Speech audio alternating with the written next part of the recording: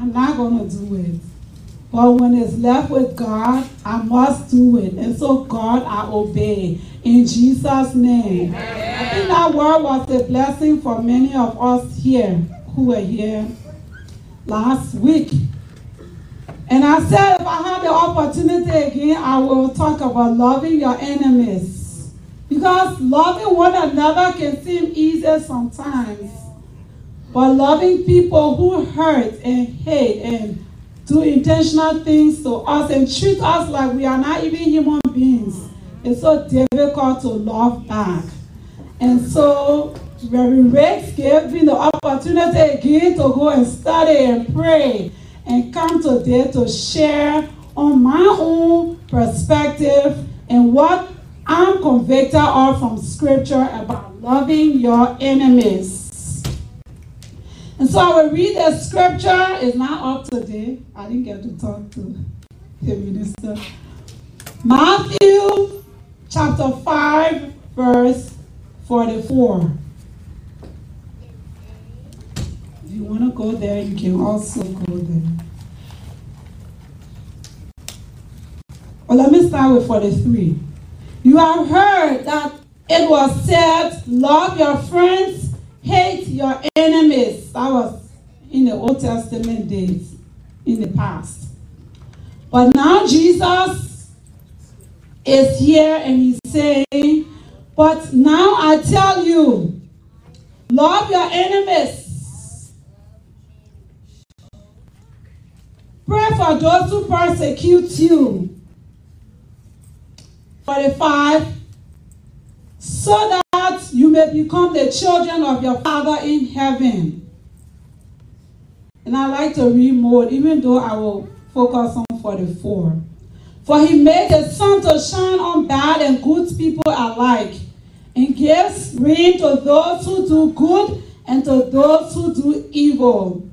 Why should God reward you if you love only the people who love you?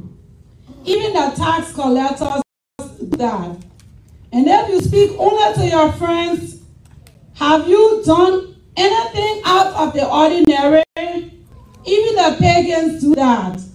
You must be perfect, just as your Father in heaven is perfect. Amen. Amen. So I want to focus on verse 44. But now I tell you, love your enemies and pray for those who persecute you. Love your enemies. Bless those who curse you. Do good to those who hate you. Pray for those who hatefully use you or persecute you. Do we have some of those people in our lives? Yes, sir. For me, I did a whole lot. And this morning, I just want to share my own story of my own struggle and my own fight with God when it comes to this command. And how for 12 years I moved from fighting God, refusing to say yes, and how I moved to saying yes. And I just want to share my life today. In 2009, I left Texas and went to Liberia along with my husband to serve on the mission field in Nimba. As a district superintendent, my husband had many people that he was leading. His wife had died in 2007, and after 1 year, we got married in 2008. There was a big welcome by the children, the youth, young adults, women, men, old people who could be my grandparents. And they were all calling me mother. Can you imagine? I left Liberia when nobody ever called me mother in my 20s. And yeah, I stepped back and everybody's like, the women were singing, "We love you, oh, mother." And I'm like, okay, this must be love. It was full of love. It was overwhelming joy And it seemed like everyone was happy to receive me. Thank God that I was into a ministry of prayer before I left from here. Amen. So the battle started. I would see this same woman coming in my dreams, bringing me food to eat. I would get up and pray, and I kept asking God what was going on. I didn't understand.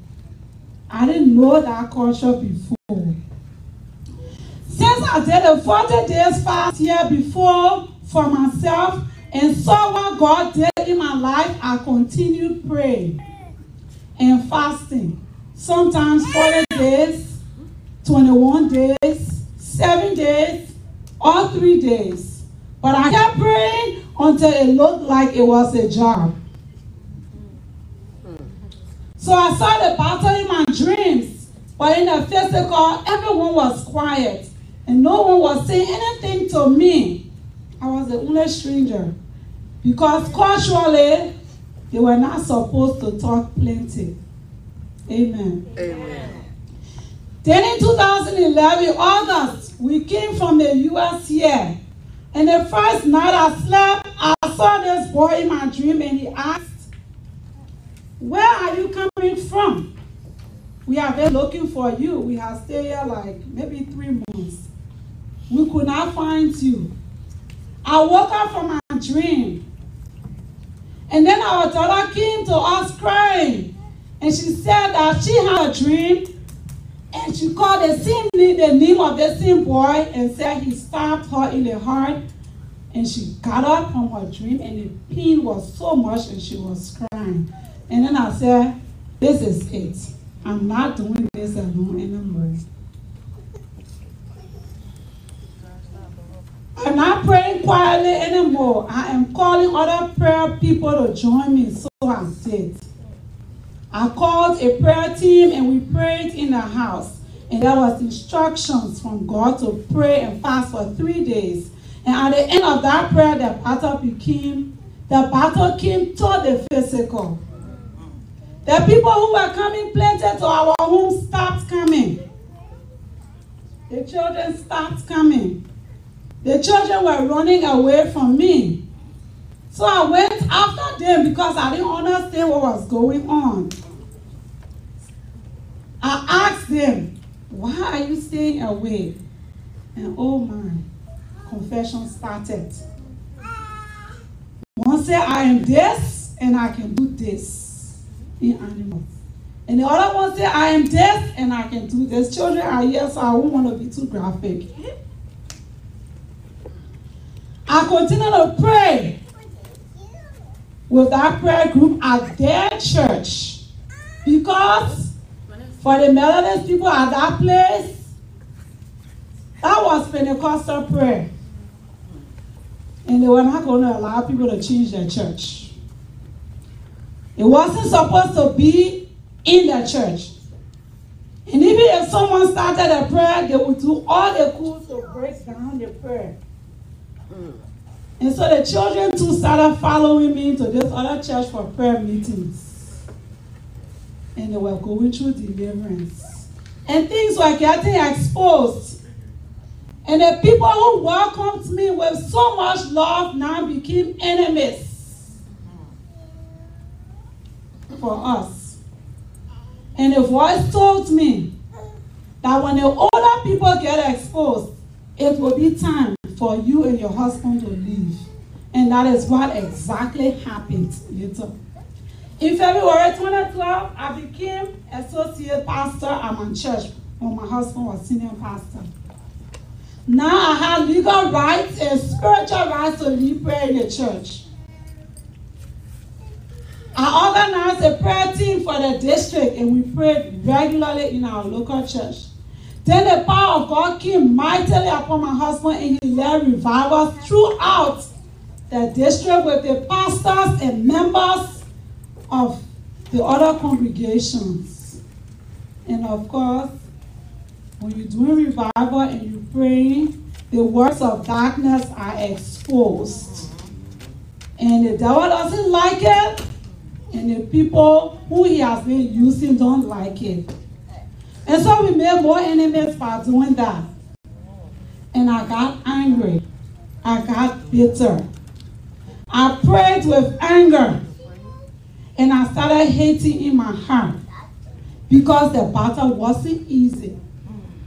And I seen 2012, by the time I became associate pastor, one of the leaders of the district came to the office crying. And I asked her what happened. And she said, I am sick. I'm burning all in my body. And my daughter gave me money to go to hospital. And I told her, this is not hospital sickness. I must go to my Reverend and his wife and say sorry. So I said sorry for what? She couldn't talk. She was just crying. So myself, I started crying. And then I prayed with her. And then my husband wasn't there, so when she came back, she wanted me and my husband to pray with her, and we did. When she left, my husband said she's not going to change. Amen. Amen. He knew his people. I was the stranger. And so we made more enemies. And ladies, you want to know where they afflicted me most? Or I should keep it as a secret? You want to know, right? Yeah. They afflicted here in my womb. It became the battleground. Since you will not leave us alone, we will not leave it alone too. Yeah. So you know the kind of pain I have gone through, right? Jesus. But I was stubborn. I kept leading prayers. There was no turning back. If I turned back, I felt like I would die. So I will continue. Yes. And my husband's people, tribal people, went against him bitterly for bringing a stubborn woman who will not stop praying and exposing the works of darkness. So in 2014, we did a 40 days fast and prayer in the church, and people joined.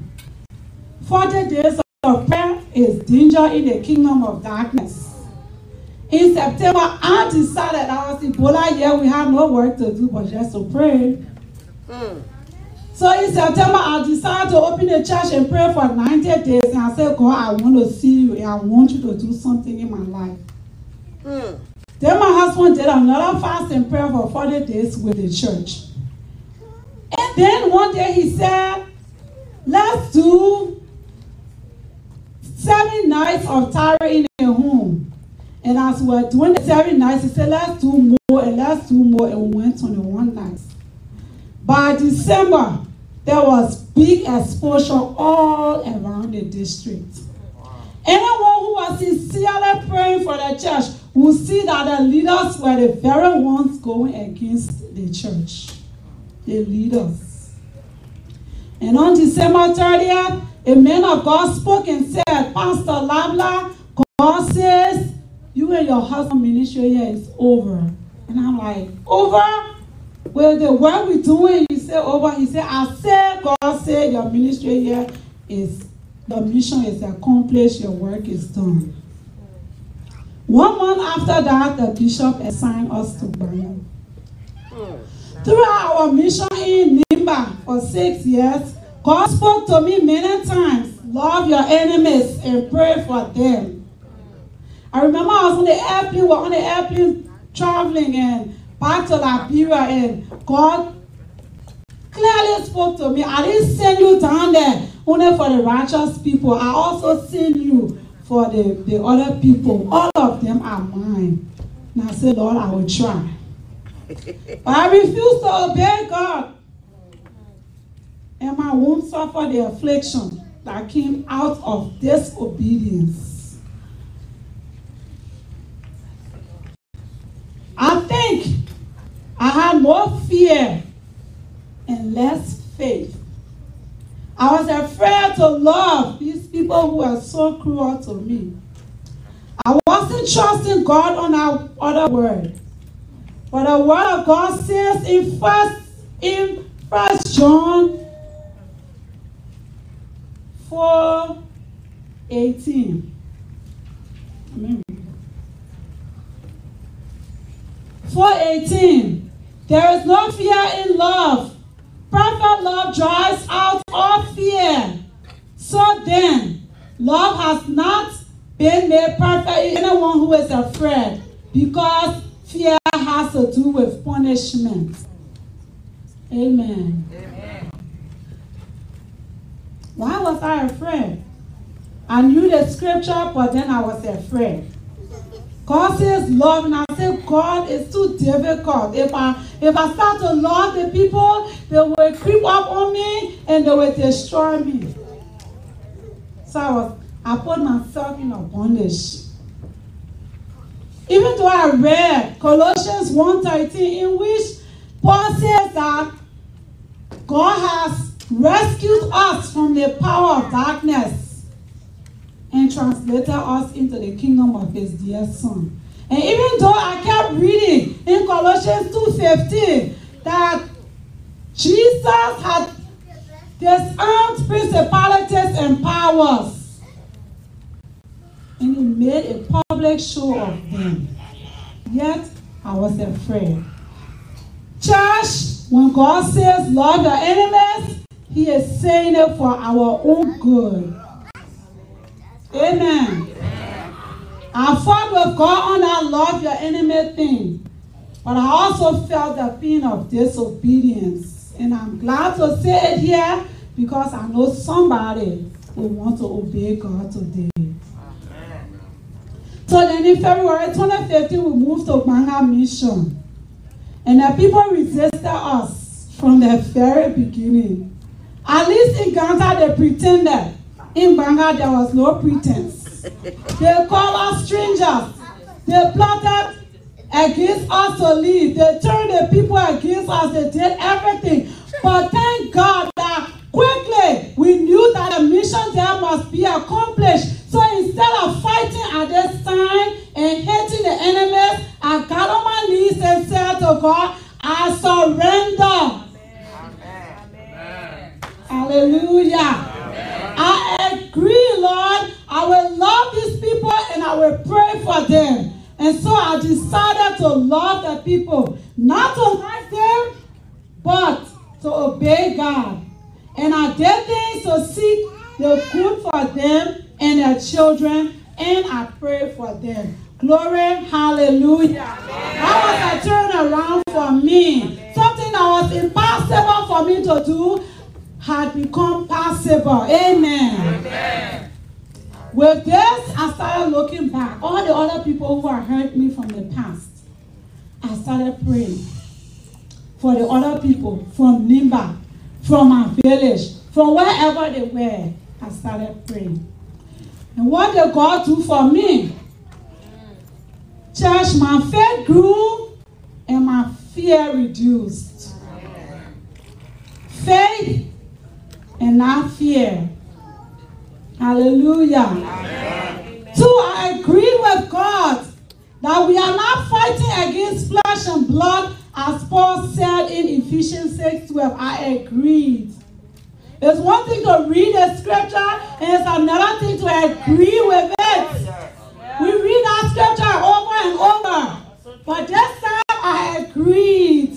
Yes, Lord, it's not her, it's not him, it's spirits and principalities and demons and powers and the devil who doesn't want me to go forward. So he brings all these people to be obstacles. I agreed. And then I agreed to forgive all those who hurt me badly. I agreed with God. After fighting with him for years, I agreed. And then I started praying for them to be saved, to be redeemed from darkness, to be delivered from the hands of the enemies. And what did this do for me? My anger started to go away.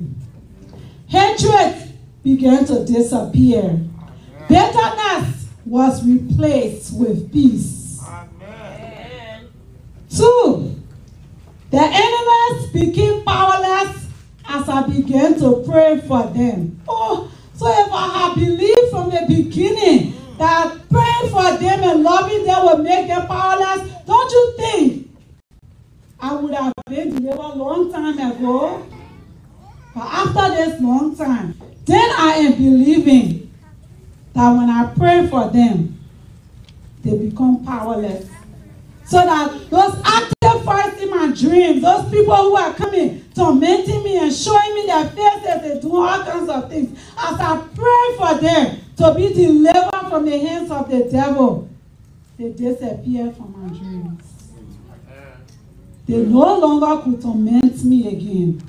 And as I continue to reconcile with them, one by one, I believe that God is healing me. So yes, church, let us agree today to love our enemies. Are you ready to agree? Yes. Is there someone here who is ready to agree?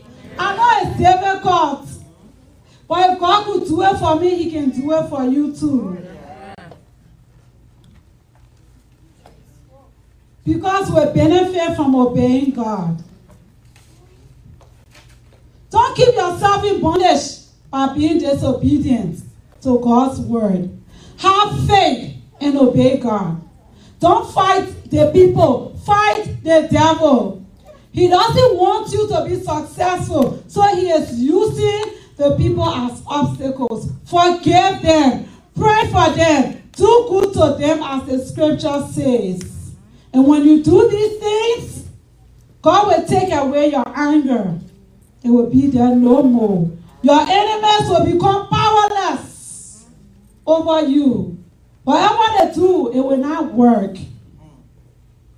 And God will heal us as the word came strongly through Pastor Rick last week. That God says someone is here. If you love, if you begin to love those who you once hated, God will heal you. I take that word for myself every week. Hallelujah. Amen. Let us get rid of pride.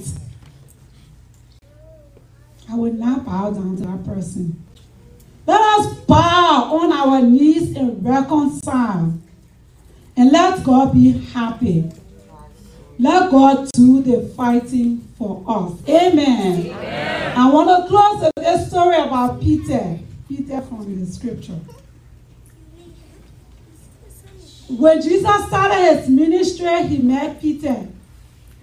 And he says, I will make you fisher of men. I will do it. He didn't say, the day you deny me, I will not do it again. He said, I will make you fisher of men. And then in Matthew 16, when Jesus asked his disciples, who do men say I am? And they always say, oh, they say you're the prophet, you Elijah, and Abraham, and this and that. And Jesus said, but who do you say that I am? And Peter said, you are the Christ, the living Son of God. And Jesus said to Peter, flesh and blood did not reveal this thing to you. It told God himself. So you are Peter, and upon this rock, I will build my church, and the gates of hell will not prevail against it. Hallelujah. Amen. It was the same Peter who on the day of crucifixion, when he saw Jesus going through the suffering, he got afraid. And he said, I don't know him. 3 times. He said, I don't know him. And if Jesus had been us, we say, my brother betrayed me, I will never forgive him. But Jesus is not us. And so he looked at Peter. And Peter went weeping. And Jesus knew the heart of Peter. And in John 21, when the disciples were gathered again, it was the same Peter that Jesus asked, Peter, do you love me? 3 times he asked him. And he said, feed my sheep, feed my lamb, tend my sheep. He gave Peter the commission. And so I was in one of my seminary classes and we're doing Christian education, we're doing Bible studies method, and somebody chose the scripture about Peter denying Jesus. And while we're talking about that scripture, the revelation just came. This phrase, don't throw all of your Peters away. Hallelujah. Amen. Jesus did not throw Peter away. And so Peter became one of the greatest apostles. Peter became a bold man for Jesus. What about us? Do we have people who have betrayed us? Brothers, sisters, mom, pa, children, husbands, wives, friends, and we are ready to throw all of them away. Oh, some of them could just be your Peter. Ask God to help you. It is possible. Now I ask Pastor Rick, the father of this house, to come and lead us to the throne of grace, where we can find cleansing for our souls and where we can find peace. May God bless us in the hearing of these words in Jesus' name. Amen.